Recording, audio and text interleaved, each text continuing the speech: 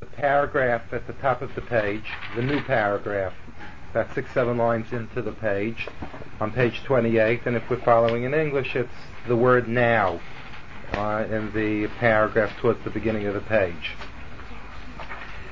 Essentially what we learned last week, Yankee and Ephraim, if you can, Yankee, please go into the kitchen now. Essentially what we learned last week was that Rav Moshe Chaim Luzzatto explained that if we would take any one particular midah, any one particular characteristic of God, and attempt a full definition of that attribute of God, we would run into the problem of inevitably creating a distorted picture of God. And the reason for that is very simple. The reason is because any one particular attribute of God is far beyond our comprehension. If it's wisdom, if it's power, if it's compassion, if it's love, whatever it is way beyond my understanding in terms of its limitless nature. And therefore the tendency of man is that even if he knows that his definitions are limited to his extent of understanding, but the human being has the tendency of assuming something to be what it is within the parameters of how he understands it. And therefore it would be very common for a person to say that if I can understand this and this particular thing that God said, it makes sense and God is wise. But if it's so deep and so involved that I utterly cannot understand it, the human nature of the human being is, rather than to admit to awesome wisdom or sense any awesome wisdom because he can't make any sense of it, deep down the person is in a process of, this is nonsensical, this just doesn't make any sense. Or it's not valuable because it's nonsensical to me, or it doesn't make sense to me. And therefore, realistically, any one particular attribute of God becomes very difficult for us to relate to in its fullest extent, because we can't relate to it in its fullest extent. So what do? We take it to the extent that we comprehend it. So that's automatically imposing a limitation on any one particular attribute of God. So therefore what Rav Moshe Chaim Luzzatto said was that the thing that the aspect of God that we should focus on would be the aspect of Yichuda, his oneness, his singular nature, his uniqueness in creation. And obviously the concept of uniqueness, what does uniqueness mean? It goes beyond the concept of just God being one. It means more than that. That there is one God and no second God, or 10 gods, or 15 gods. There's only one God. It obviously means more than that. The concept of unique is a concept which is something that we're going to develop. We're going to develop exactly what we mean by the uniqueness of God, and that the uniqueness of God is something that we can relate to better than trying to get a total definition of one particular attribute of God. In fact, I didn't mention it last week, and this is just, parenthetical in nature, but it really makes us wonder about ourselves a little bit. Rav Moshe Chaim Luzzatto has an entire book that recently was published. They're constantly publishing a lot of his manuscripts that have been found, and there's a whole organization that's dedicated to it. Recently came out with a book which was 915 prayers, each and every one of them asking for the revelation of an aspect of God's oneness. Now, just in case you're wondering where the 915 comes from, Moshe Rabbeinu, Moses prayed 915 prayers, the numerical value of the word V'eschanam, to be able to enter the land. That was to enter Israel. The end was that he didn't enter Israel because God had reasons why he shouldn't. But he prayed 950. Rav Moshe Chaim Luzzatto constructed 915 prayers, like so to speak, from all angles, begging God to reveal his oneness to the world. So obviously this topic of God's oneness in the different aspects and the different features of it is something which is, could be a life endeavor to understand correctly. So obviously this is something that we're going to have to get into in greater detail as we go on. But this is how much he said.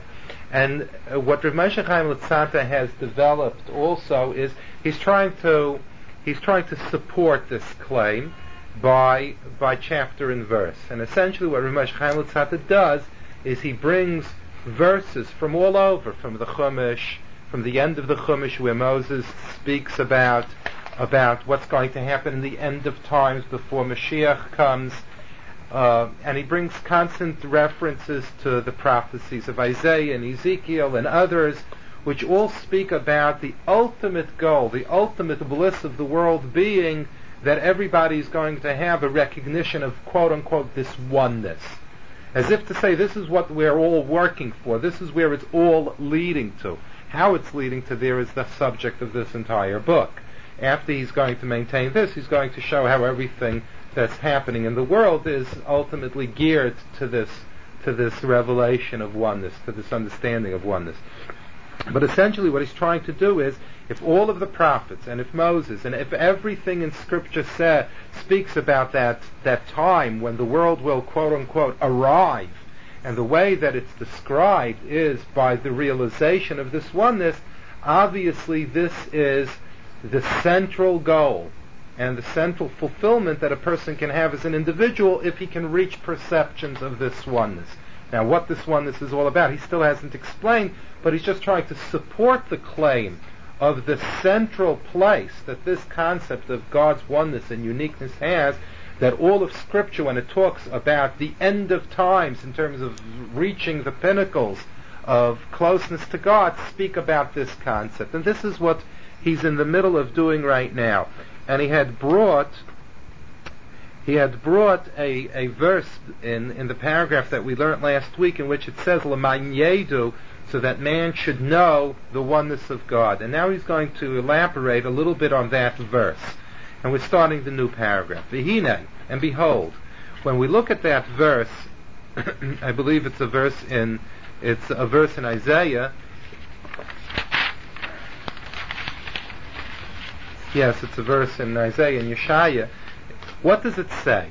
It says in the verse, if one looks at the verse carefully, it says Lamantedu, in order that you should know, V'saminu li, and you should believe me, V'tavinu, and you should understand Ki anihu, that I am it.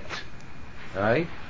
Lefanei lo noitzer, before me there was nothing, and no God, no power, V'achrei lo yiyeh, and after me there is nothing, Anochi, behold, it is me, Ve'emi ba'aladai Mashiach, and just in case you're hoping for any kind of saving from any other source, forget it. Min ba'aladai Mashiach. Other than God himself, there is no other person that is going to save the situation, quote unquote. Almost a prophecy of something else. But that's the verse in Isaiah, in Yeshaya. So now he's going into that verse, and he says, V'hine, L'man yedu v'savinu ksiv. If you look clearly at the verse, it doesn't say you should know, which could just be a passing knowledge of something. What does it say? It says, L'man tedu v'tavinu ksiv. It says, know it and understand it. Mashma, what does this indicate to us? Sharaitza, that the desire is Sheneda b'yediyah v'havana, that we should know it knowledgeably, but we should also know it through a connection of really understanding it. There's a certain amount of material that a person can know merely because it's an amassment of knowledge. As you go through life, you pick up tidbits of knowledge. And it doesn't necessarily mean that you have any grasp or any understanding or any connection to it due to an appreciation of it. It's just something that passed you by and it made an imprint. But what the verse here is saying is you have to have knowledge of it, and you also have to have an understanding of it that connects you to it. The tachlis kol ha'atzlacha shu maftiach liYisrael, and the ultimate success, the ultimate happiness that the prophet promises us as a nation, that there will come a moment in time where this oneness, this uniqueness of Hashem will become revealed to all. And this is something which is constantly referred to in all of the words of the prophets, Aleim Hashalom. And he gives some examples. On that day, God will stand elevated and exalted onto himself, without anybody else occupying the same kind of significance in anybody's mind. That's one. Another verse, V'haya Hashem lamelech, then in Mashiach's times, by Yom Ahu, in that time, Yiyah Hashem echad, then Hashem will be one, U'shmai echad, and his name will also be one. Now what does it mean, he will be one and his name will be one? So, he will be one is not something that God develops into. He's one now too. But Shmo echad is the distinction. Shmo is a reference to his name. What does that mean, his name? His reputation, the way he's perceived. Okay, the way he's perceived. Shmo, the name of something, is the way that people understand it, how it carries. Today Hashem is echad. Today Hashem is one also, the same way that he's going to be one then. But the Shmo echad is a different story. That his name is one, that he's perceived, that he's understood, that he has the label of echad in the mind and in the hearts of men, in the hearts of people. That's in Mashiach's times. One of the examples of this, if I can be allowed to go off the text, which I always do anyway, if I could just give you an example of this concept of Shmo Echad, his name is one, as opposed to the Talmud is really bothered. Okay, the Talmud is really bothered by this particular verse. What does this verse say? This verse says, in that time God will be one and his name will be one. So the Talmud right away is up in arms, and the Talmud says, do you mean to say that today God is not one? It says in that time God is going to be one. So the Talmud is up in arms. Now isn't God one? So the Gemara says, now God is one. Hashem echad, but Shema is not echad. But his name is not one. And then the Gemara goes to prove this. How do we see that God's name is not one? In other words, perceived, that God is not perceived as one. And the Gemara gives the following example, which is a very good introduction to what we're going to learn in a short while. The Gemara says the following thing. When something extremely good happens to a person in his life, there's a special blessing that we say for that.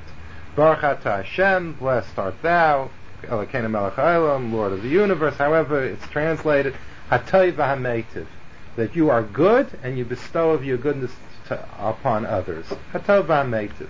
This is a blessing that's made when something phenomenally good happens to a person. Let's say he has a windfall profit in business, or there's a great inheritance that falls to him, or he wins the lotto game. So he would make Hatov v'hameitiv. Right? That would be one example. Then the Gemara says, but what happens? Life is full of the opposites as well, of very bad things happening to a person. So for that, a person says tziduk hadin. A person says a blessing which says that God is a true judge, dayan emes. Okay, we don't understand his judgment, but we have a belief or a faith that God is a dayan emes, that he's a true judge, and what he did, as difficult as it is for me to absorb, but he, in his position as a judge in the world, did what was right for that moment, for that person, for that particular circumstance. And that's called tziduk hadin. So the Gemara points out, and the Gemara says the following thing. You want to know the truth, everything that God does is ultimately good. Everything that God does is good. But some things are obviously good to us, because they're the windfall profit, they're the fabulously good things that we wait for or never even hope to have happen to us in our lives. And then there are things which are very, very difficult for us to take, but are ultimately purposeful and necessary for a purpose. Those of you that were by the class about innocent suffering and the whole concept of suffering, we know that there are a lot of difficult circumstances that can happen in a person's life that are extremely purposeful, and that the ultimate goal of where a person's supposed to get might require just that particular kind of a circumstance to happen. So our belief, our ideal belief in God says that God is the epitome of good, and therefore there is nothing that comes from God that is bad. In other words, that the intent is bad. All right? It might not be comfortable, it might hurt, but the intent of God's actions in any case is the ultimate good. We don't necessarily understand that it's good. We don't necessarily ever come to appreciate everything that happens to us as being good. But if we believe that God is hatayv, that God is really the epitome of good, there is virtually nothing that can be classified as bad in terms of what happens to us. So in other words, the question, why did God make this bad thing happen? The answer ultimately has to be that it's not bad. We have to show how it's not bad. But ultimately, when we talk about good and bad in relationship to God, we're making a mistake in a premise. It's not bad.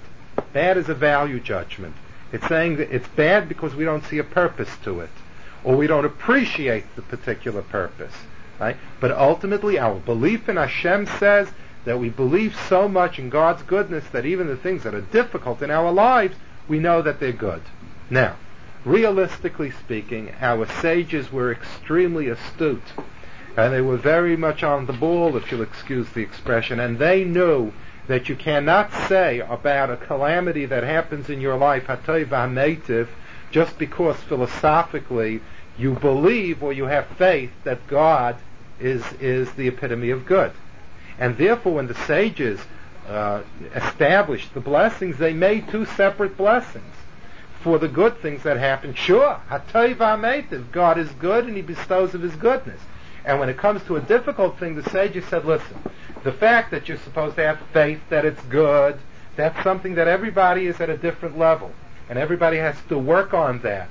And it could very well be that we go through all of life and we don't leave life necessarily feeling the taiv, the good of that particular circumstance.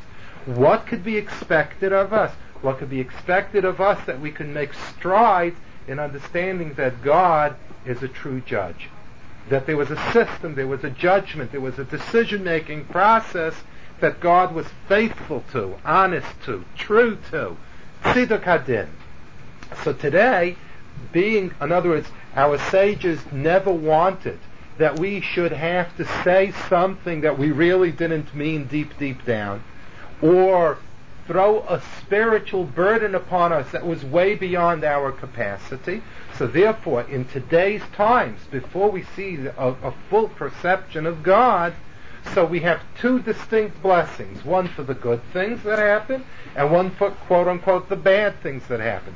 The good things, we really get going, and we say, hatov v'hametiv, you're good, and you bestow of your good, because we're alive with seeing the good. We've been stimulated, we've been activated at having seen something good. Realistically, the difficult things that happen to a person, we can believe that they're good, but do we feel that they're good? We don't really feel that they're good, and we can argue from today till tomorrow philosophically, but we still don't feel with a clarity that they're good. And therefore, the sages didn't want us to make a blessing that we didn't feel. They wanted us to make blessings that we can feel. And therefore they said, realistically, the parameters within which a person can work, what he can strive to, is tziduk hadin. That I don't understand where God's coming from, but I believe that He's a true judge. In other words, He's the judge, I'm not a judge. He went through lawyer school, I didn't go through law. He's the judge. I believe that He's a true judge. That doesn't mean that I'm being taken away with inspiration of the good that God just bestowed upon me. I'm not, because I don't feel it that way. And if I don't feel it that way, I can't say it that way. So this is what the Gemara says. So the Gemara says, but la'asid la'avai, in Mashiach's times, there will only be one bracha. No matter what it is that happens in Mashiach's times, there will only be one blessing, hatayv v'hametiv. And the Gemara says, and that's your proof, or that would be an example of Lav Shmei Echad. Today, God's name is not one. Why? Because a God of good we relate to. A God that has difficulties and punishments and other things, we don't relate to that God. We would like to believe that it's a different force. It's not the God that I know or the God that I would like to know. So Shmo is not Echad. Today, his name is that his reputation is not one. Why? Because there are things that happen that we do want to relate to God and that take us to a relationship, and there are other things that we have difficulty in accepting that it comes from Hashem. In the Mashiach's times, we'll see that it's all really one. It's all really one. It's one thing. Today we don't really see it as one thing. The good we can see, the bad we see as bad, we don't see it as good. So our perception of Hashem is that he's going off in different directions, good things and bad things. That's not Echad. Echad means that there's total integration, there's total consistency, there's a total oneness in his conduct. It's not that today it's a good mood and tomorrow it's a bad mood. It's a constant blend. Let me give you another example of this concept, because this concept of Echad, even before we get to the specific items of Yichuda Yisbarach, has many different applications. We have this identical concept to the one that I just mentioned in the Shema Yisrael, which we say every single day, twice a day. What do we say? We say Shema Yisrael, Hashem Elokeinu, Hashem Echad. Now, if you recall, last week and 2 weeks ago or 3 weeks ago, we discussed the fact that every name of Hashem teaches us a different attribute of God. Okay? And the name that's spelled out, Yud Hey Vav Hey, is spelled out in that way, which is referred to as the essential name of God, because it refers to God who created the world, refers to the attribute of Rachamim, the attribute of compassion, right? The attribute of giving, right? The attribute of Tov, of giving. Elokeinu, on the other hand, is a reference to God as a judge. In fact, in the Chumash, I think we mentioned this, in the Chumash, when we talk about judges, we refer to them as Elokim. Okay, and sometimes we say Elokim. When we refer to a judge, we can say the word Elohim, because it's not God's name. The word Elohim onto itself means an attribute of judging. So what do we say in the Shema Yisrael? Shema Yisrael, Hashem Elokeinu. We have Hashem, and we have Elokeinu. We have both things. We have the Hashem that shows mercy, compassion, lifts the stringency of justice, and then we have Elokeinu. We also have the God that judges us. And then we make the statement when we say Hashem Echad. That be it Hashem, be it Elokeinu, our belief it's really all Hashem Echad. It all comes from God's love. It all comes from the name Hashem. Which is an interesting thing, because if you study a little bit the history of Shema Yisrael, which is very fascinating, the history of Shema Yisrael has two major sources, and one of them is very much worthwhile to mention here. At the end of Jacob's life, he brought together his 12 children, and he wanted to reveal to them the entire process of Galus, the entire process of exile that would lead up to Mashiach. Right? And moments before he was going to reveal this through prophetic vision, the prophetic vision was taken from him, and he could not reveal this process to his children. He turns to his children after he loses this contact with prophetic vision, and he says to his children, Shema yesh lachem machlokes im HaKadosh Baruch Hu. Do you have any problems with God? Do you have any disputes? Do you have any misunderstandings? Do you have any misgivings about this, about Hashem? Now, what prompted that? To which they answered, Shema Yisrael, hear our father Israel. Shema Yisrael, they were addressing their father, and they were allowed to call him by his name Yisrael, because that wasn't his birth name, but that was his name of distinction. Hashem Elokeinu, Hashem Echad. That Hashem is Elokeinu, he's ours.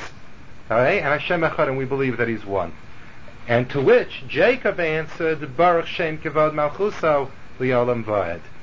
The next verse in the Shema Yisrael. So now, what's going on here? So, what's going on over here is essentially the following. Yaakov wanted to reveal to his children how all of the different episodes of exile would ultimately lead to that time which we await, that time where the world would reach its ultimate goals and fulfillment in Mashiach's times. Why did Yaakov want to reveal that? Why did he want to reveal that to his children? So that there would always be a steadfast faith that no matter what happens, no matter how many pogroms, no matter how many persecutions, no matter how many exiles and expulsions and holocausts there is a process here that is leading to Mashiach. This is what Yaakov wanted, and Yaakov wanted to explain this process to his children. For one reason or another, Hashem did not want that this process should be revealed. So now Yaakov is in a quandary. Yaakov says, I can't reveal the process, but I want that the Jews of all generations should remain steadfast in their faith in spite of all of the obstacles that might contest their belief in God and God's involvement in history. So the first thing that Yaakov said to himself was, the first thing that we got to clear up is if these 12 children are the foundation of the Jewish people, from them is going to evolve the entire Jewish nation. We have to make sure that the foundation is pure, the foundation is strong, the foundation has all of the qualities of being totally vibrant and alive with belief, so that when the tests to that faith come up in subsequent generations, they have what to fall back on. They have healthy foundations to fall back upon. And therefore Yaakov's first question to his children is, being that we cannot rely on an intellectually understanding process of how all of the bad things lead to the good things, so we are going to have to develop and nurture a concept of faith without necessarily seeing a step-by-step process. The first thing that we have to do is we have to know that the yesodas, that the foundations are healthy. To which he turns to his children and he says to his children, Shema yesh lechem machlokes. Maybe you have some kind of a problem with your belief in Hashem, and let's clear it up now. I'm on my deathbed, but let's clear it up right now. Let's go through these things. Let's get them clear. Because if they're clear now and the foundations are healthy and strong, so then there is a hope that the Jew will survive the tests to his faith later. But if in the foundations there is a question in faith and belief, what chance do we have, thousands of years removed from that first great generation, that we will be able to survive it? To which his children were extremely perceptive, and his children said, we know what's bothering you. Shema Yisrael, Hashem Elokeinu. Be it a God of love and compassion, be it a God of justice. We know Hashem Echad. We know that God is one. Which means that they were now making a statement of ultimate faith. Not necessarily that they understood it, not necessarily that it was really a part of them, but they were making an ultimate statement that our faith as Jews is Hashem Elokeinu. Be it either one of them, we know that it's Hashem. We know that it comes from Hashem Echad. To which Yaakov Avinu answered something which was very interesting. Baruch, blessed is Shem Kevod Malchusai Li'olam Vad. Yaakov was talking on a different level. Yaakov was talking on a level of shame. Yaakov knew not only that Hashem Elokeinu, Hashem Echad, but he knew it today. Like in Mashiach's times, we'll say one blessing, Atov HaMeitiv. Yaakov knew then, at the end of his life, that it's not just a statement of faith, but it's the real reality. It's Shem Kevod Malchusai. There's nothing that contradicts his reputation. Shem Kevod Malchusai. Now, we do not say Baruch Shem Kevod Malchusai L'olam Vad out loud. We say that quietly, because we're really not there yet. The Shema Yisrael we say out loud, because we can, through learning and doing mitzvahs and davening, make statements of faith. But the Baruch Shem we say quietly. The only time that we really ascend to a level that we can have a right to say, to say the Baruch Shem out loud is on Yom Kippur. On Yom Kippur, where we, so to speak, leave the parameters, the physical parameters of existence, and we reach up into into higher levels of spirituality, then we say the Baruch Shem Kavod out loud. But for the human being that lives in this physical world, with the material subjectivity of definitions of good and bad, then there's a distinction. The Shema Yisrael is out loud, the Baruch Shem is quietly. That's a distinction that's made. Interestingly enough, once I'm on this discussion of the Echad, the Shema Echad concept, there is one other source for the Shema Yisrael. If somebody will ask you, what is the earliest dating, for the Shema Yisrael? This is one of them. The episode of Yaakov on his deathbed with his children. There is, though, one other place that dates back quite far in our history, and that is by Har Sinai. By Har Sinai, when the Aseret HaDibros, when the Ten Commandments were being communicated to us as a people, and God said the first Dibur, when Moses, we heard the first two we heard directly from God, and then Moses reviewed all 10 for us. Now, when Moses reviewed all 10 for us, he started off with Anechi Hashem Elokecha, I am your God who took you out of Egypt from the house of slavery. When he said it, he said the following thing. He said, Shema Yisrael. Hear Yisrael. He was addressing the entire nation. And he said, Anechi Hashem Elokecha. Shema Yisrael, Anechi Hashem Elokecha. To which the Jew answered to the first of the 10 Commandments, Hashem Elokeinu, Hashem Echad. Right? The Jew's response to the first of the Aseret said, this is not commonly known, but it is in the Midrashim, that Moshe said, Shema Yisrael, Anochi Hashem Elokecha, and the Jew answered, Hashem Elokeinu, Hashem Echad. And the Medrash says, Umikan Zachu Yisrael Kriyas Shema. And it was from here that the Jew merited the Kriyas Shema. This is the dating of Kriyas Shema. So there seems to be a conflict. We have this other story about Yaakov with his children, and we have Kriyas Shema from there. And now we have this other Medrash that it says that it was really part of the Sinai experience with Anochi Hashem Elokecha. And the answer is very simple. There is no dispute. We have it from both places. We have it from both places. We have it from one place. We have it from Yaakov with his children, where his children made a statement of faith, of Shema Yisrael Hashem Elokeinu Hashem Echad. Faith. Faith. Now, just before, let me just go one step further. I left something out, and I just want to go back to it for 1 minute. If you're wondering why Yaakov reached the level of not having faith in it, but actually feeling it, the reason was because Yaakov's entire life taught him that lesson. Yaakov lived through many crises and tragedies in his lifetime. And exactly when Yaakov felt that God was nowhere near him, and that God had literally forsaken him, God was busy with the survival of his family and the survival of the entire world.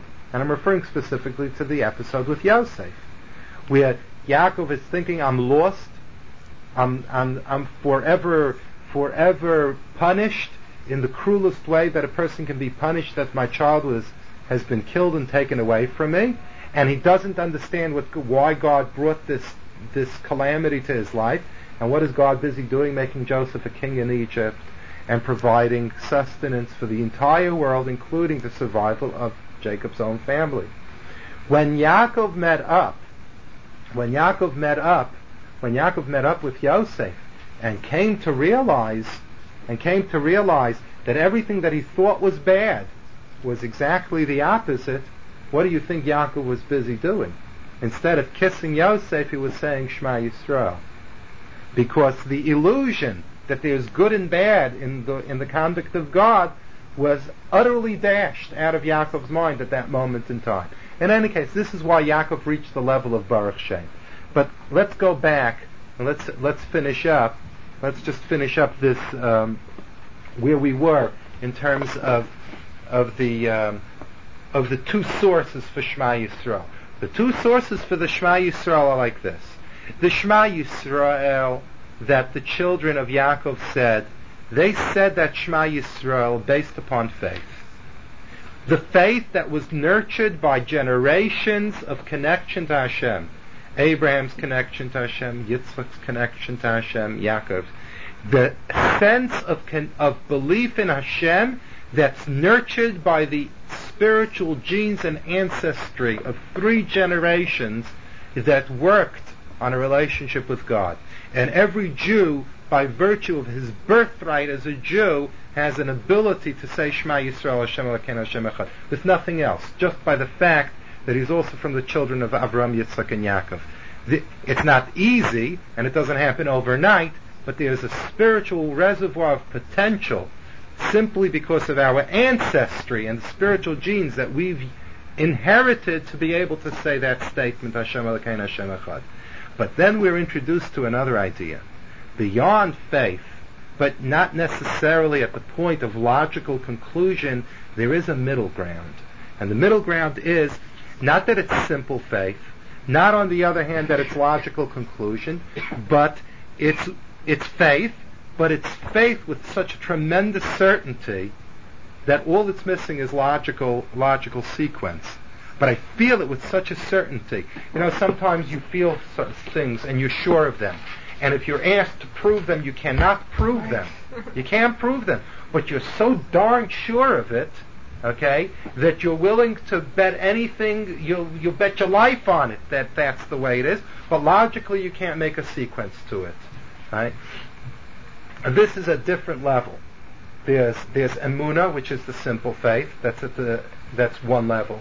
Then there is total seichel, total intellectual understanding through logical sequence and equation.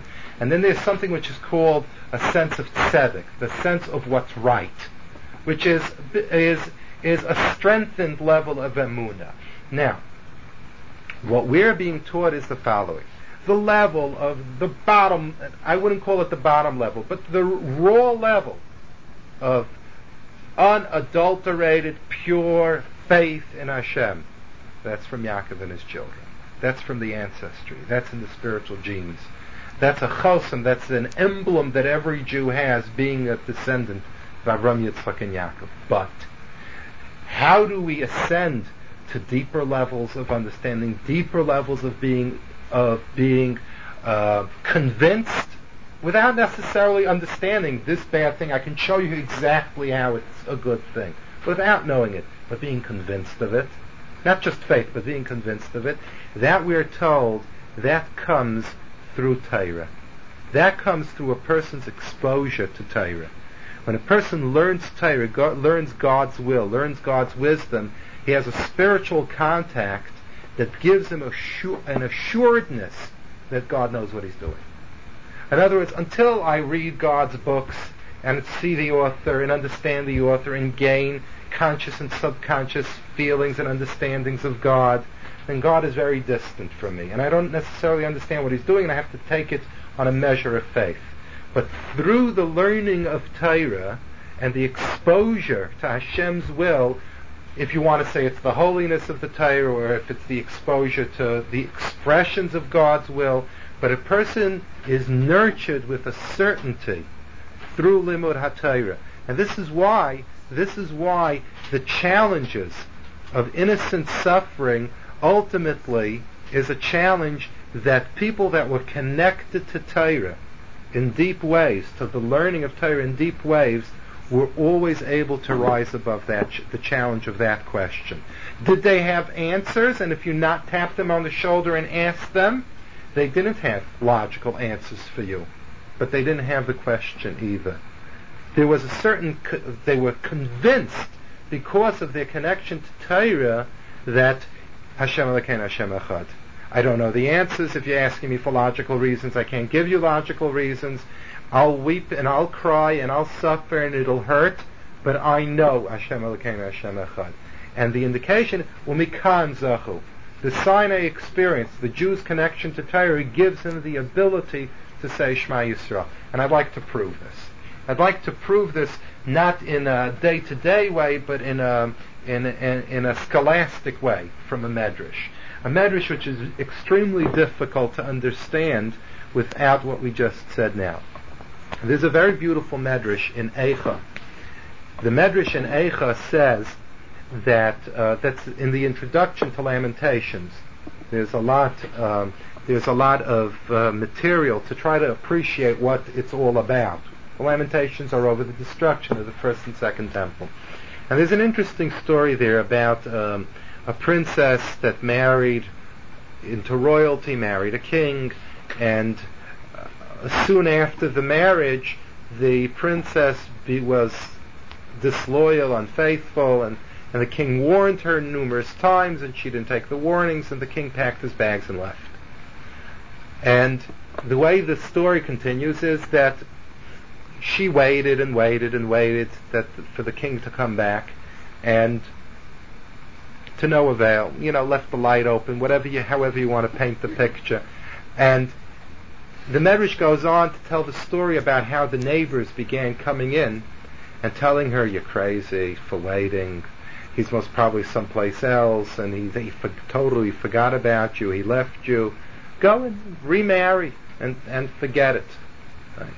And as much as she felt the pressure to believe that because of the length of time that the king was gone, it says that whenever she was about to break and to succumb to that pressure, she used to go to her inner chamber, to her private chambers, and she pulled out all of the documents and all of the promises and all of the letters, the love letters and everything that the king had written her during their period of courtship and immediately after their marriage.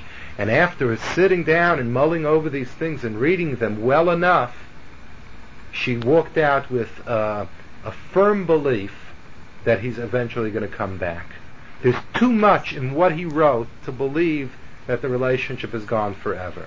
And sure enough, the Medrash goes on to say that the king did finally return, and the king was totally amazed to find anybody home. And the first question that the king asked is, "Hey, imtanta alai kol oisan hayam." How were you able to wait for me so long? To which she answered, "I'll tell you the truth, I don't know how I had the strength to wait so long, but the only thing that I can say is that whenever I was about to buckle under pressure, I used to read these ksubos, all of these contractual agreements and all of these expressions of your feelings towards me, and that's what helped me survive." So the Medrash ends off, and the Medrash says, "Kach," in the same way God wed the Jewish people to himself, Kach, and soon the Jewish people went and acted in disloyal ways and sinned, and God left, as the king left his princess behind. And all of the nations of the world, the neighbors, are coming to us and saying, God has chosen you true and married you true, but has finally left you and is not going to return. So come and join us and join our beliefs and join our lifestyles. Come with us. Don't you see, isn't it clear to you from everything that's happened in history that God has utterly forsaken you? And the Medrash continues, and the Medrash says that the Jew would have buckled many times from that pressure if it weren't that he had his synagogues and houses of learning to seek refuge in. And very often, under the pressure of these kinds of things, the Jews ran into the Batei Knesiyos, Batei Medrashos. They ran into the houses of prayer and the houses of learning, and Paschu Sifrei Torah, and they opened up the Sifrei Torah, the Torah that is God's dialogue, his bris, his covenant between himself, the marriage contract between himself and his people, and this gave the Jew the strength to survive. So the Medrash says, and certainly in the end of times, when Mashiach comes, the king will return to his palace. God will return fully to his people, and again will ask the question to his people, how were you able to wait for me for those thousands of years of exile, and you didn't give in to the persuasions and the enticements of the nations around you? To which the Jews' answer is going to be, it's only the Batei Knesiyos, the Batei Midrashos. It's only those houses of prayer and those houses of learning that preserved us through those thousands of years. The connection of Torah in the survival of the Jew in his difficult circumstances. Good, nice medrash, beautiful.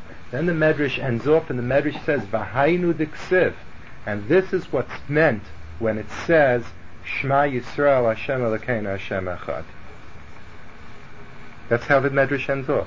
The medrash, after the medrash says the story with the king and the queen and with God and the Jewish people, it says, and this is what's meant when it says, "Shema Yisrael, Hashem Elokeinu, Hashem Echad." What's going on? The answer is very simple.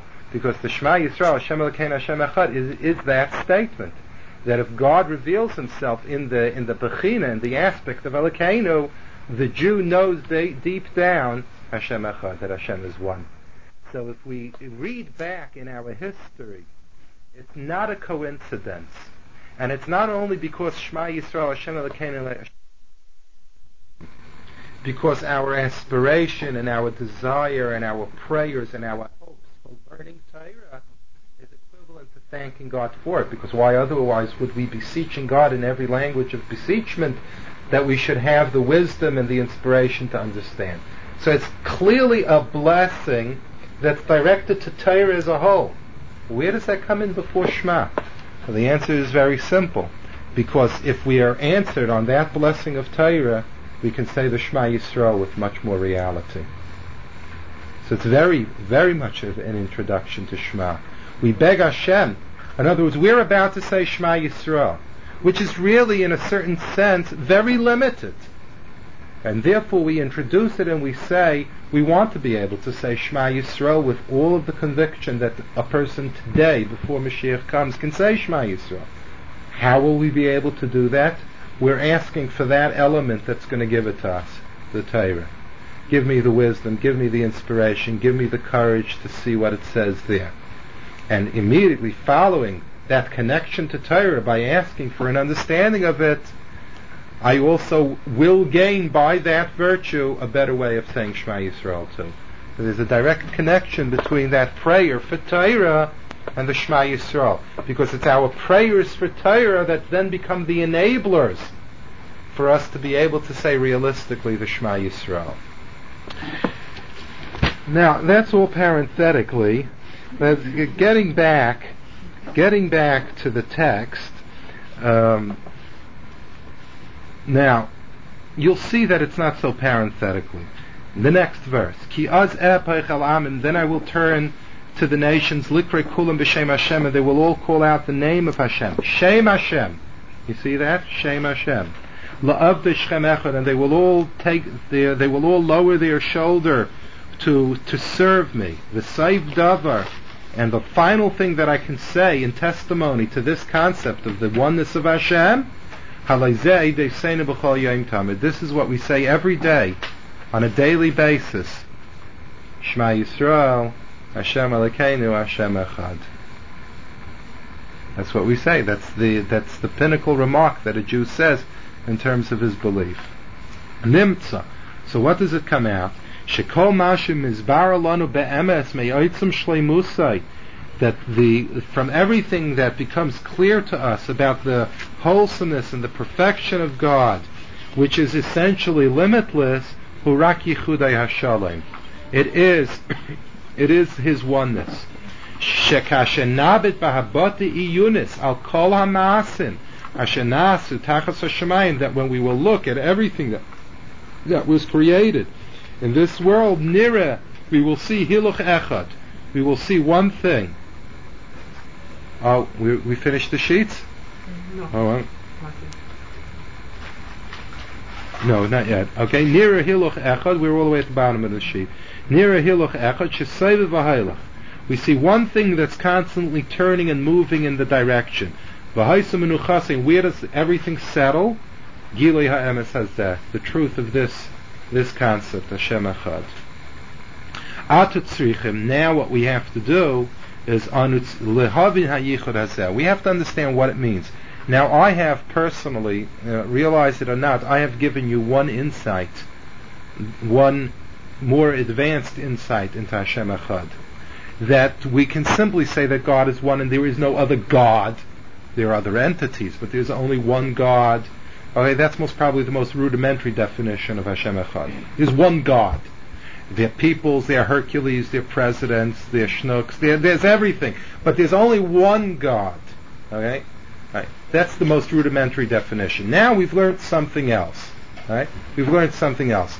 There's this one God that we're talking about, He is one. What is that one that He is? Taiv. That's a completely different thing. There's only one God, right? But now we're saying, and everything that God does has a common denominator, which makes all of His conducts one. And what is that one? Taiv. Right?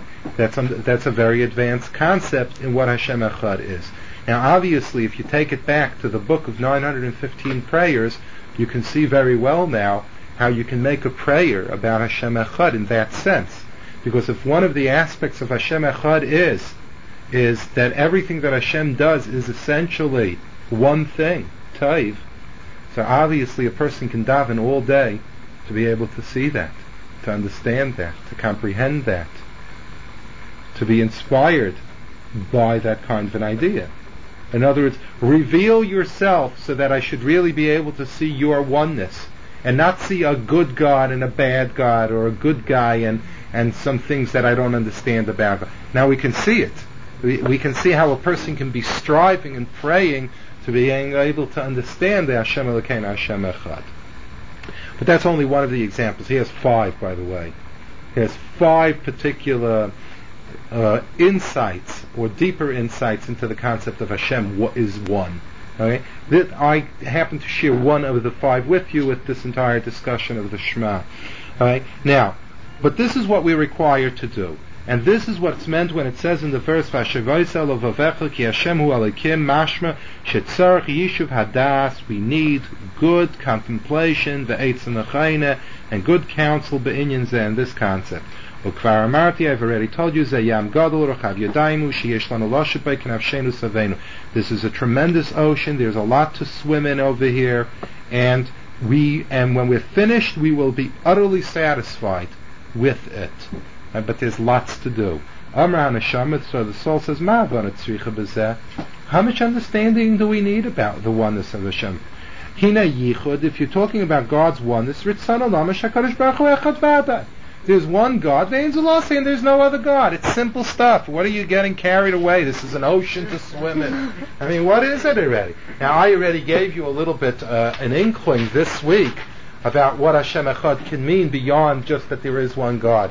And I gave you some inkling of it also last week when we talked about the concept of how we relate to judgments that God makes, in keeping in mind the uniqueness of God and knowing my limitation, and therefore my not being able to make a statement I don't appreciate what God restricted from me. You remember the discussion that we had last week. These are some of the examples. Right. Before we start the new sheets, which I wasn't so disorganized about, I'd like to take questions on if there are any, on what we did up to this point. Because now we're really jumping into a very big ocean. If I'll be excused for plagiarizing. Yeah. Excuse me? So why is Elokeinu why is it possessive on the Elokeinu? Why isn't it on Hashem? Why isn't Hashem is our God, is our judge? And why isn't there another? He's our Elokeinu, our Yudhaya? Why is it not something that can have a possessive to it? Because Elokeinu is like a function. A judge is a person, so he's our judge. But Elokeinu, Yud-Kei is a name that has no, can't attach any kind of identity to it? He happens to be asking an excellent question. And Reb Chaim Volozhiner, who was one of the major disciples of the Vilna Gaon, deals with this question in Shar Gimel, in the third gate of his famous book Nefesh HaChaim. The Nefesh HaChaim gives the following answer. I'm only going to give a very short answer to it, and it's going to miss a lot of the punch, but it's the technical answer. And at another time we'll go into it at greater length. When we talk about the name of God, which is Yud Kei Vav Kei, it's true that it's referring to the attribute of God in terms of His giving. Okay. Particularly the fact that He created the world was a tremendous example of giving. Before Him there was nothing, after Him there is nothing. So the entire world was something that came into being. It was the creation of a recipient for His giving. So the creation of the world is referred to in that way. But the truth of the matter is that the Yud Kei Vav Kei is not solely a definition of God vis-a-vis His world, but it is a definition, to whatever extent we can define God, onto Himself. In other words, if I were to ask you, what was God's name before the world? All of God's names are for conducts of God. Did God have a name before He created a world? If all of the names of God are to teach us conducts of God need recipients of the conduct. So before there was a world, before there was conducts of God, because there were certainly no recipients upon which to play those conducts, what name did God have? What name did God have? Right? So in a certain sense God had no name, and that sounds very weird. But to the extent that we want to understand a God before any world, His name would be Yud Kei Vav Kei. Why? Because the name Yud Kei Vav Kei really spells out three words in different combinations of the letter. Haya, Hove, V'Yiyeh. He was, He is, and He will be. And that's the only thing that we can say about the essential existence of God, independent of His world. He was before the world, He is now, and He will be when there is no world either. His existence is totally independent. Not dependent, but independent. It's an absolute existence. And in that sense, the Yud Kei Vav Kei is a definition of the existence of God unattached to a world. You follow what I'm saying? Yeah. So we can look at ourselves as being uneternal? Excuse me? We cannot look at ourselves as being eternal also, so that the name would fit us, just like Hashem goes, we go. Not really. The world also, no? Not really. In certain deep aspects, there is such a concept, which I don't want to get into. There is such an idea, but essentially, that name, that Shem HaEtzem, is something that's very much reserved for Hashem. Now, I must be honest with you that any name is, by definition, its imprint, and therefore is a definition of God vis-a-vis His world.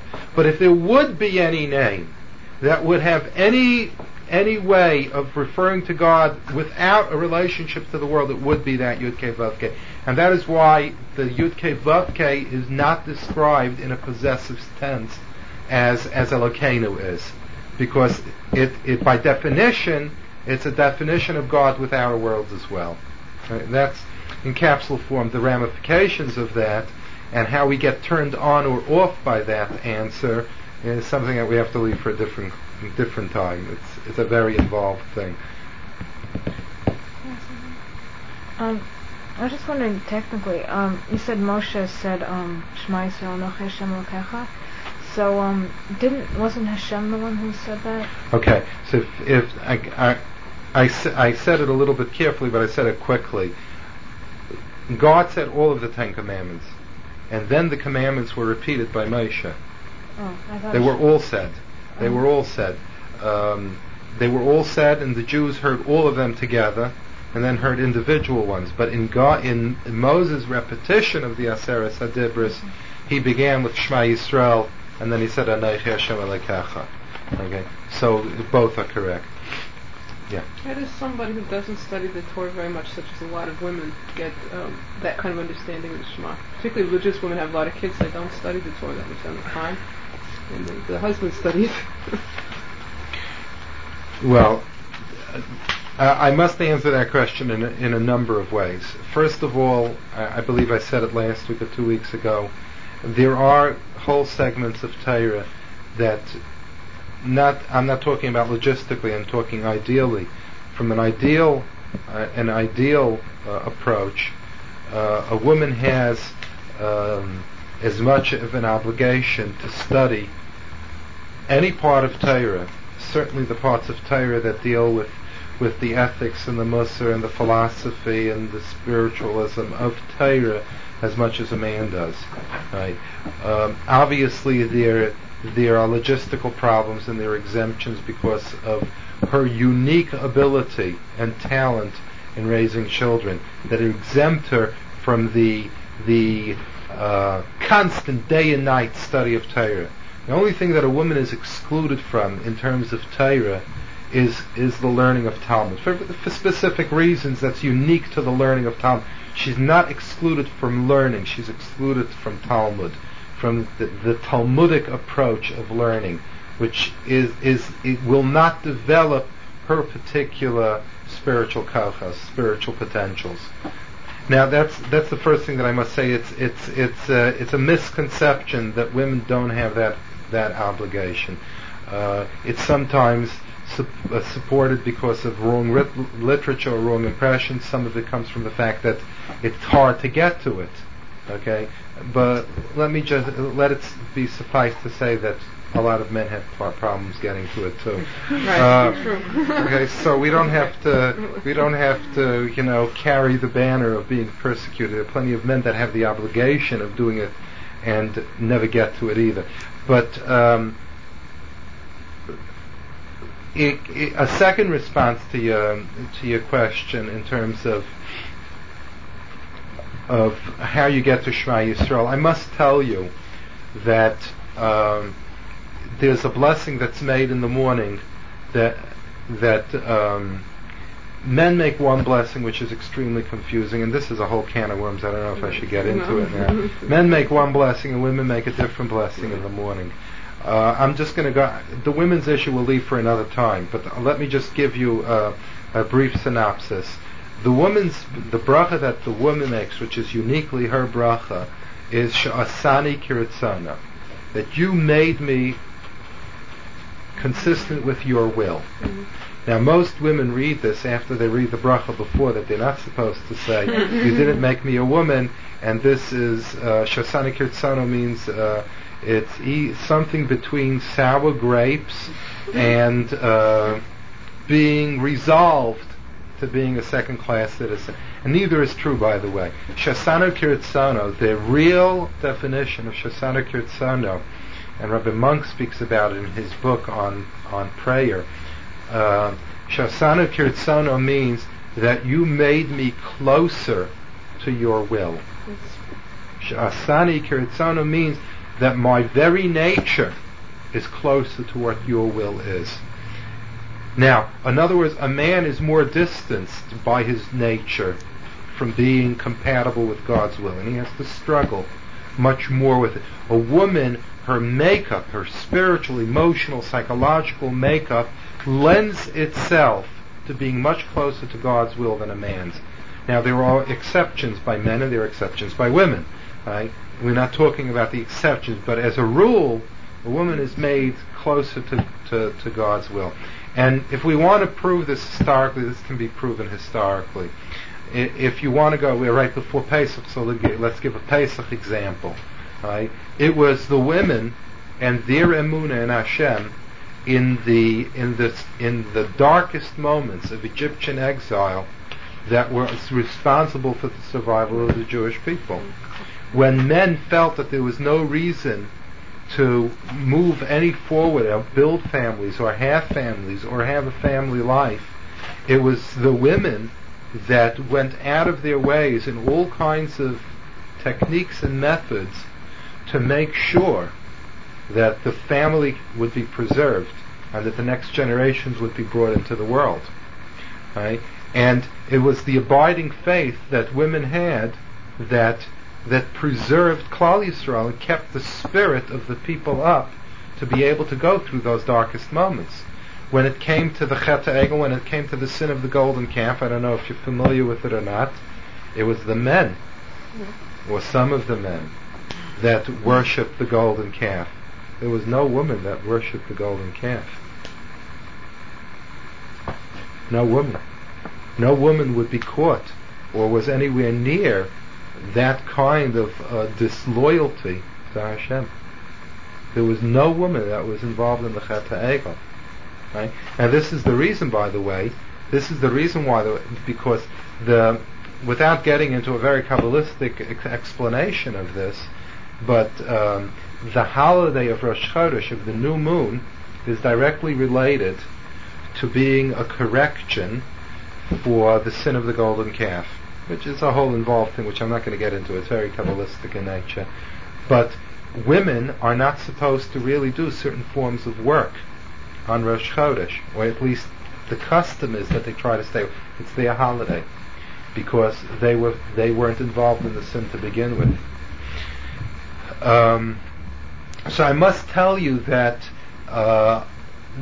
women, by and large, by the way that the emblem that Hashem gave them, have much more a sense of emunah and much more of a sense of the connection to Hashem to begin with, without the time-oriented, constrained mitzvah of Kriyas Shema.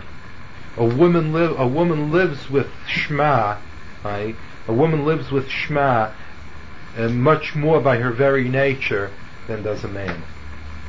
But if a man has to struggle more to achieve that, doesn't that make him greater? Does that make the person greater? Does he overcome more often? Yeah. But he's not a woman. I mean, a woman has a different. It's not comparable. Yeah, but if somebody is born, let's say, shalom, so they don't But a man can never have a child. So can he ever come to that madrega of being able to have the same schus as bearing a child? But not every woman could have a child either. So. Well, all right.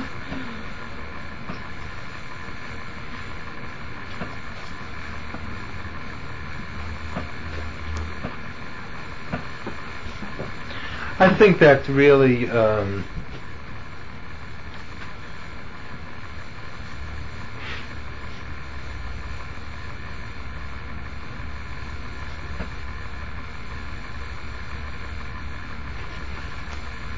I'll have to think more about that.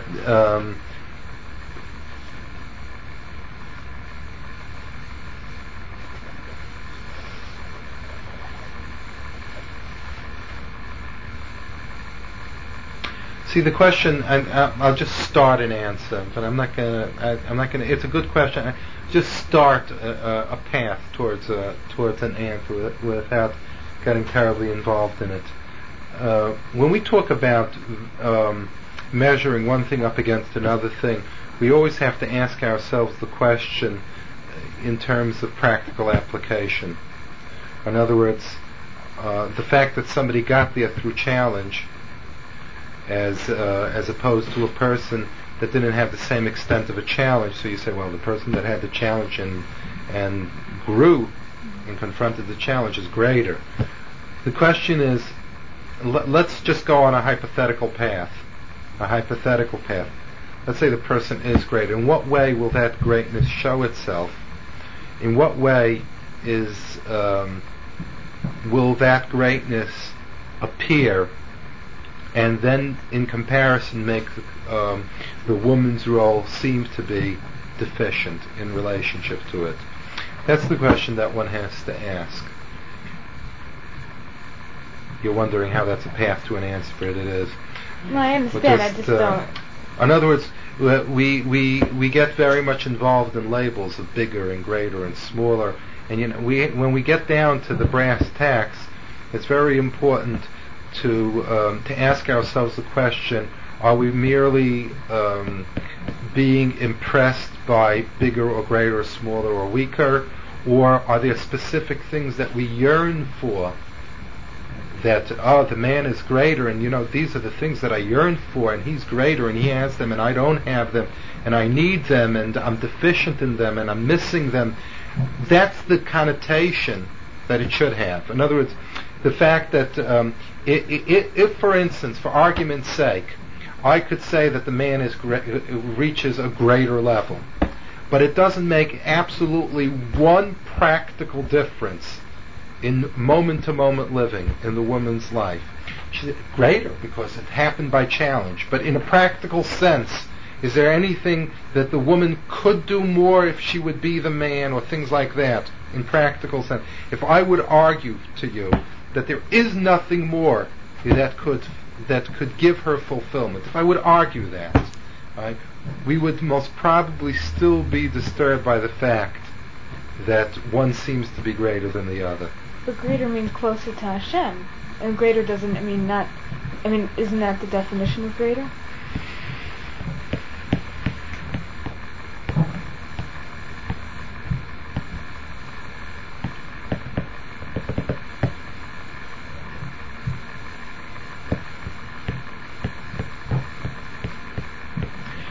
That I certainly would question if that's true. If in closeness to Hashem one is, that I would definitely question. If that's true or not.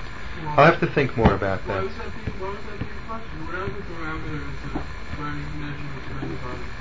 Whoever's closer to God is the greater person. Who is closer to the source is greater. No? What other ways of measuring the quality of a person? I wasn't disputing that. I was saying that in that being the definition of greater, I was understanding that greater means that you're stronger in different characteristics or in certain qualities.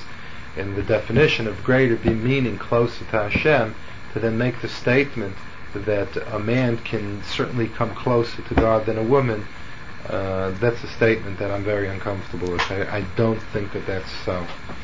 I would have to think a lot more about the question. It's a good question, but there's something inside of me that says that that's off the mark. We do know that women have a certain quality of bina that a man can never possess. So why don't you say that, women are greater because a man can never possess that type of intuition, women's intuition. It's like everything is so different. There's no comparison. But I was just saying, through your struggling, that's how you become close to Hashem, really. In other words, if you're just given a certain gift, it's just kind of hard. You know what I'm saying? Do you know what I'm saying? Maybe she can be in the sense of Olam Haba. The reward is greater. Yeah. The reward, the Olam Haba is greater. So that's what she's asking. He's getting an Olam Haba that she can't. I have to think more about it. Honestly, I'm not. That's involved because it's the satisfaction of being able to achieve more. But I don't know if it's necessarily true. I'll have to think more about it. Also, I'm not avoiding the question. I have to, but from time to time, you have to think. Well, while you're thinking about it, there's another element to it, and that's that sort of cliche by now that Baal Shuva can get where a tzaddik can't. I thought that concept is based on the fact that you have more to overcome when you become religious. So that, if you get closer, it's because you had obstacles that somebody... there's some people who, from the time they're 3 or 4 years old, if you read their biographies, they were already holy. You could see. They're little kids who are so considerate of their parents, they're well beyond the level of an average 4 or 5-year-old who's basically selfish. So somebody who has to overcome 30 or 40 years of their life has a lot of struggling to do that somebody who was a really kind and compassionate and sweet kid at 5 years old doesn't have to deal with. So I don't know if that's, a factor in that question or not, but it seems to me like it's related. It's I don't know if you realize it or not, but the Talmud has a very animated dispute about this, about the tzaddik meikar and the Baal Tshuva, like quote unquote, who is greater. It's not unequivocally and undisputably that the Baal Tshuva is on the greater level. That's good, because after you sit at enough people's Shabbos tables and they tell you that you it's not, can get yourself distorted if you don't go home and say, hey, It's forget not- it. To correct you if you get It's something. not simple. Yeah, I would be interested in that if it's relevant to the question when you It's ask it. not simple.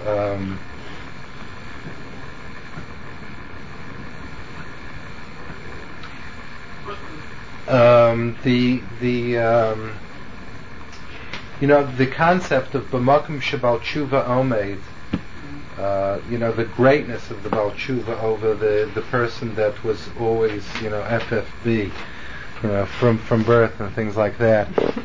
Yeah, it's not a simple thing. I must tell you, it's not simple because there is an answer to the question that I'm going to give you now, a very profound answer, but the question is worth asking, and I'd like to give possibly a certain insight into what it means that the Baal Tshuva has a certain greatness over the Tzaddik Me'ikara. Rabbi Yisrael Salanter says in some of his writings, Rabbi Yisrael Salanter, just for information, those of you that have it, is really the father of the specialized study of ethics. In other words, ethics was something that was woven into the tapestry of everything that we learned. In the middle of the most involved, seemingly irrelevant discussion of what's the law when one ox bores another ox, all of a sudden you in the middle of the Talmud can have an ethical issue or a moral issue discussed. But Rabbi Yisrael Salanter, essentially what he did was that, knowing that there were people that just dealt with the technicals and skipped over all of the ethicals and morals, made a specialized study of ethics and morals. And he was considered like the father of what's referred to as the Musar movement. Rabbi Yisrael Salanter, in some of his writings, makes a very interesting logical statement which blows this whole Baal Tshuva problem into an immense question. He says the following thing. He says there is a rule, lefum tzara agra, which means lefum tzara, to the extent of pain that a person has, agra is his reward. In other words, two people go ahead and do the same mitzvah, but one of them finds it very painful to do because of time constraints, or because I'm not used to it, or whatever the reason might be. And for the other person, it's easy shmeezy, right? Now they both did the mitzvah, but in the levels of reward, the person that had more difficulty with it is more rewarded. For lefum tzara, to the extent of tsar, to the extent of pain that a person has, agra is his reward. Which, by the way, is a monumental concept in God's particular understanding and knowledge of every person's struggle. And that God doesn't just look at things in the technical aspect of acts, but the motivations and the feelings and the difficulties that go before, while, and afterwards. But there is such a rule. So Rabbi Yisrael Salanter says that even though that rule is true, Rabbi Yisrael Salanter says that if I was responsible for creating the circumstance that makes it difficult for me, then there's no lefum tzara agra. I did it to myself. In other words, let's say I get so hooked on a bad habit that when now I try to do a certain mitzvah, it's very hard for me to do. Why? Because I developed a certain habit. Let's say I developed a habit, we'll take an innocent one, relatively innocent. I developed a habit that I do not open up my eyes before 9 a.m. in the morning. I developed this habit, okay? For 1 month straight, I never saw daylight before 9 a.m., okay? Right? Now, because of this habit, it becomes difficult to daven before you go to work, because there's no time to daven. If you get so now I have a tremendous challenge of davening, okay, and now I got to pull myself out of bed at 8:30 instead of 9 o'clock. Right? So Rabbi Yisrael Salanter says, please excuse me, but you created the problem. If you create the problem, you can't then go ahead and get on the line for rewards and say, well, my tsar was bigger, so my reward is big. You made the problem yourself. So where does Lefum Tzara Agra come in? Where it comes in, where a person is in his natural tendencies, his background, the situations that he wasn't responsible for creating that develop difficulty for him, and if he overcomes his difficulty, so then there's greater reward. But if he, so to speak, introduces the tsar, he creates the tsar situation, he can't then go ahead and say, well, my tsar was bigger, so my reward should be bigger. He did it himself. You shouldn't have created the tsar. You made it more difficult, and then you want to get rewarded for making it more difficult. Well, where's the line? I mean, I should have become religious 15 years ago when I was first exposed to it, but I said, no, I don't want it then. Does that mean I created, more difficulty? No. In most cases that we're dealing with, when people become interested in Judaism, it wasn't that they created a problem and now they're trying to get out of the problem. They never knew what Judaism was to begin with, so it has nothing to do with this discussion. This is my background. These are things that I was born into and I couldn't help myself. This definitely goes under the category of Lefum Tzara Agra. But I'm talking about the person that willingly does something wrong, develops a habit, and then, because if you want to know the truth, the most technical definition of a Baal Tshuva is a person that was there, went away, and then came back. That's the technical. The person that, because of circumstances, of background and other places, is not and then becomes aware,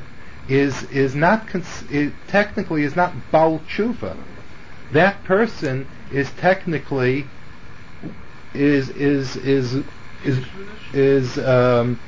is like being, you'll excuse the expression, growing up or being born. It's like life starting from the very beginning. The real term Baal Tshuva refers to somebody that knows, goes away, and then has difficulty coming back, but comes back. Right? So, and this is what Rabbi Yisrael Salanta says. Rabbi Yisrael Salanta says, if I made a problem for myself, I can't then get on the line for collecting bigger rewards. I made the line.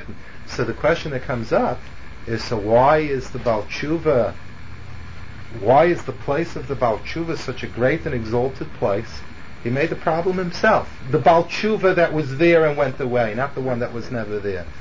So in other words, everything that we talk about, the tremendous merits of the Baal Tshuva and everything else, there, a big thank you. You made the problem. You got yourself out of the problem. You made a mess. Clean up the mess. And you deserve a pat on the back? No, but it's a serious question. It's a serious question. So the glorification that we give the technical Baal Tshuva that the Gemara talks about is a monumental problem. It's a big problem. There are a number of ways of dealing with this. I'm going to give you one simple answer. One simple answer to this. There is a very profound answer that Rav Hutner Zechreinu Livracha said to this, which is a mind-boggling one. We'll leave for a different time, maybe before Rosh Hashanah Yom Kippur. But the simple answer to this is that this whole business with the Baal Tshuva being greater means a totally different thing. It doesn't necessarily mean in terms of reward he's greater. What it means that the Baal Tshuva is on a higher level means the following thing, that in a certain sense the Baal Tshuva brings to his Yiddishkeit a wisdom of experience that can make the depth of his connection very unique.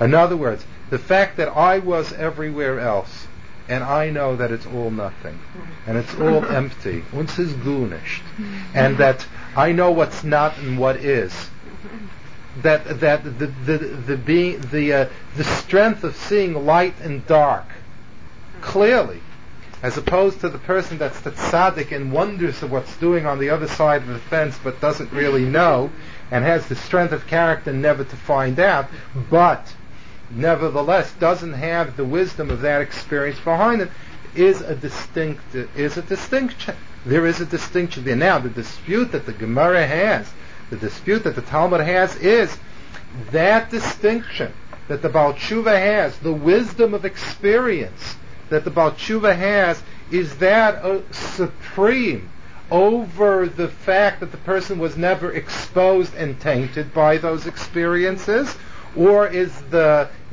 not being at all exposed and so to speak, never lowering one's standard to those experiences, is that the supreme? In other words, but nobody's going to argue that each one has a plus.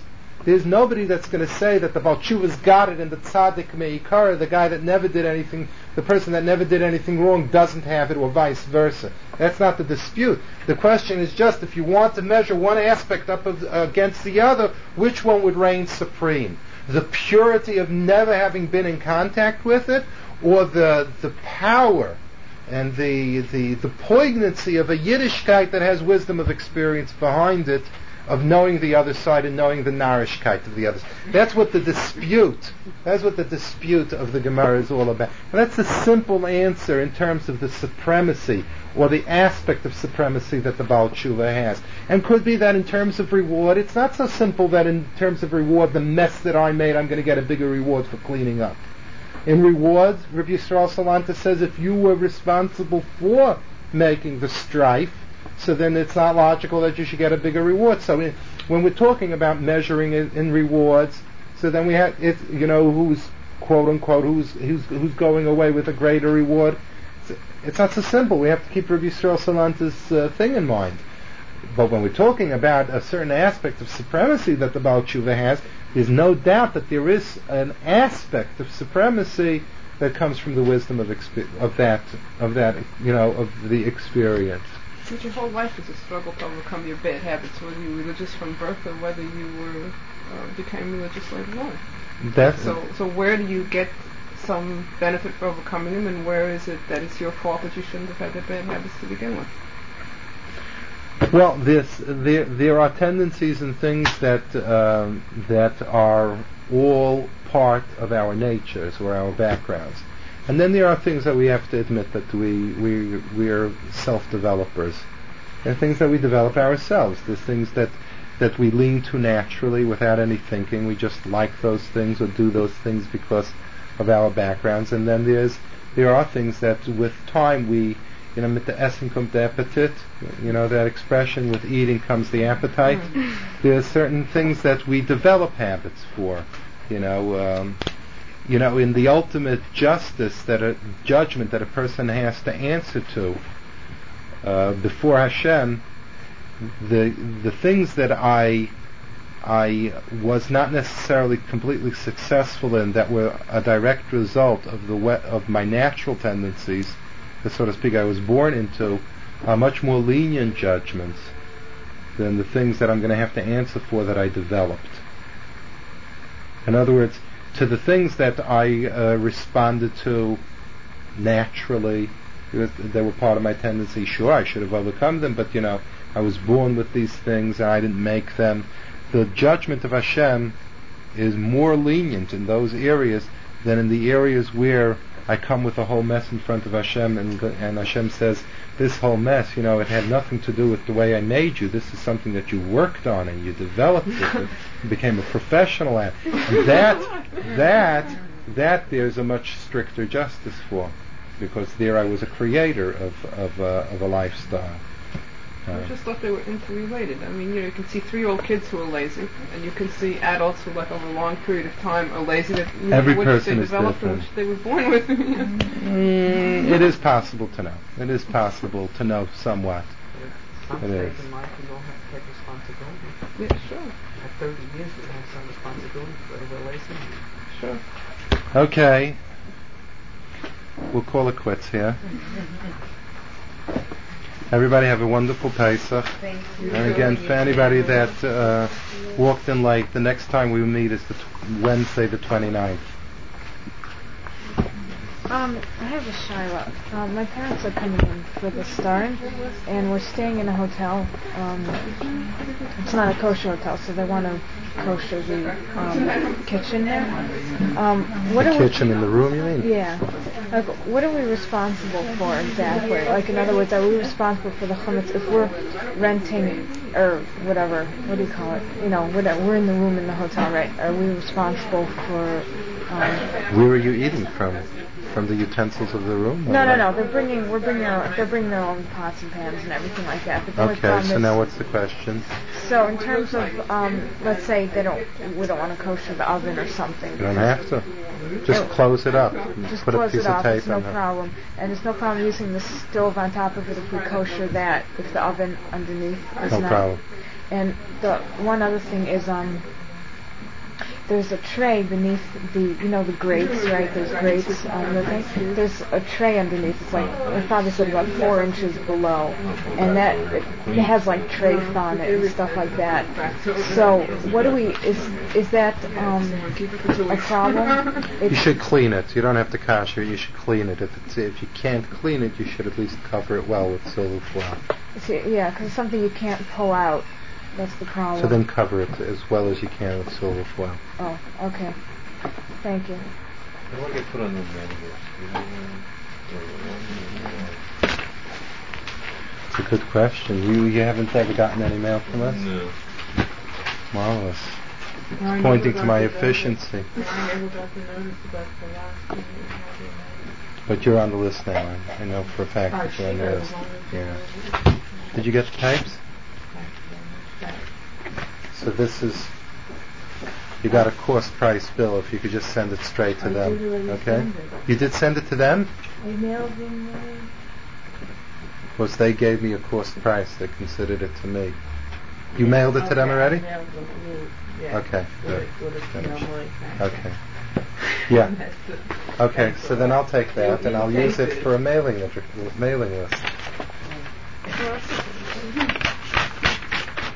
It's called improvising. I remember when I was in the shir, Rebbe gave a shir. It was also a Mussar shir on this idea of uniqueness of Hashem. The way he but it was on the very basic. The way he opened it up was that he asked the guys, "Is there anything that God cannot do?" And for Yeshiva boys, this was like, what do you mean, is there anything? What kind of course there's nothing that God cannot do. There is one thing that God cannot do. What is it? Nobody,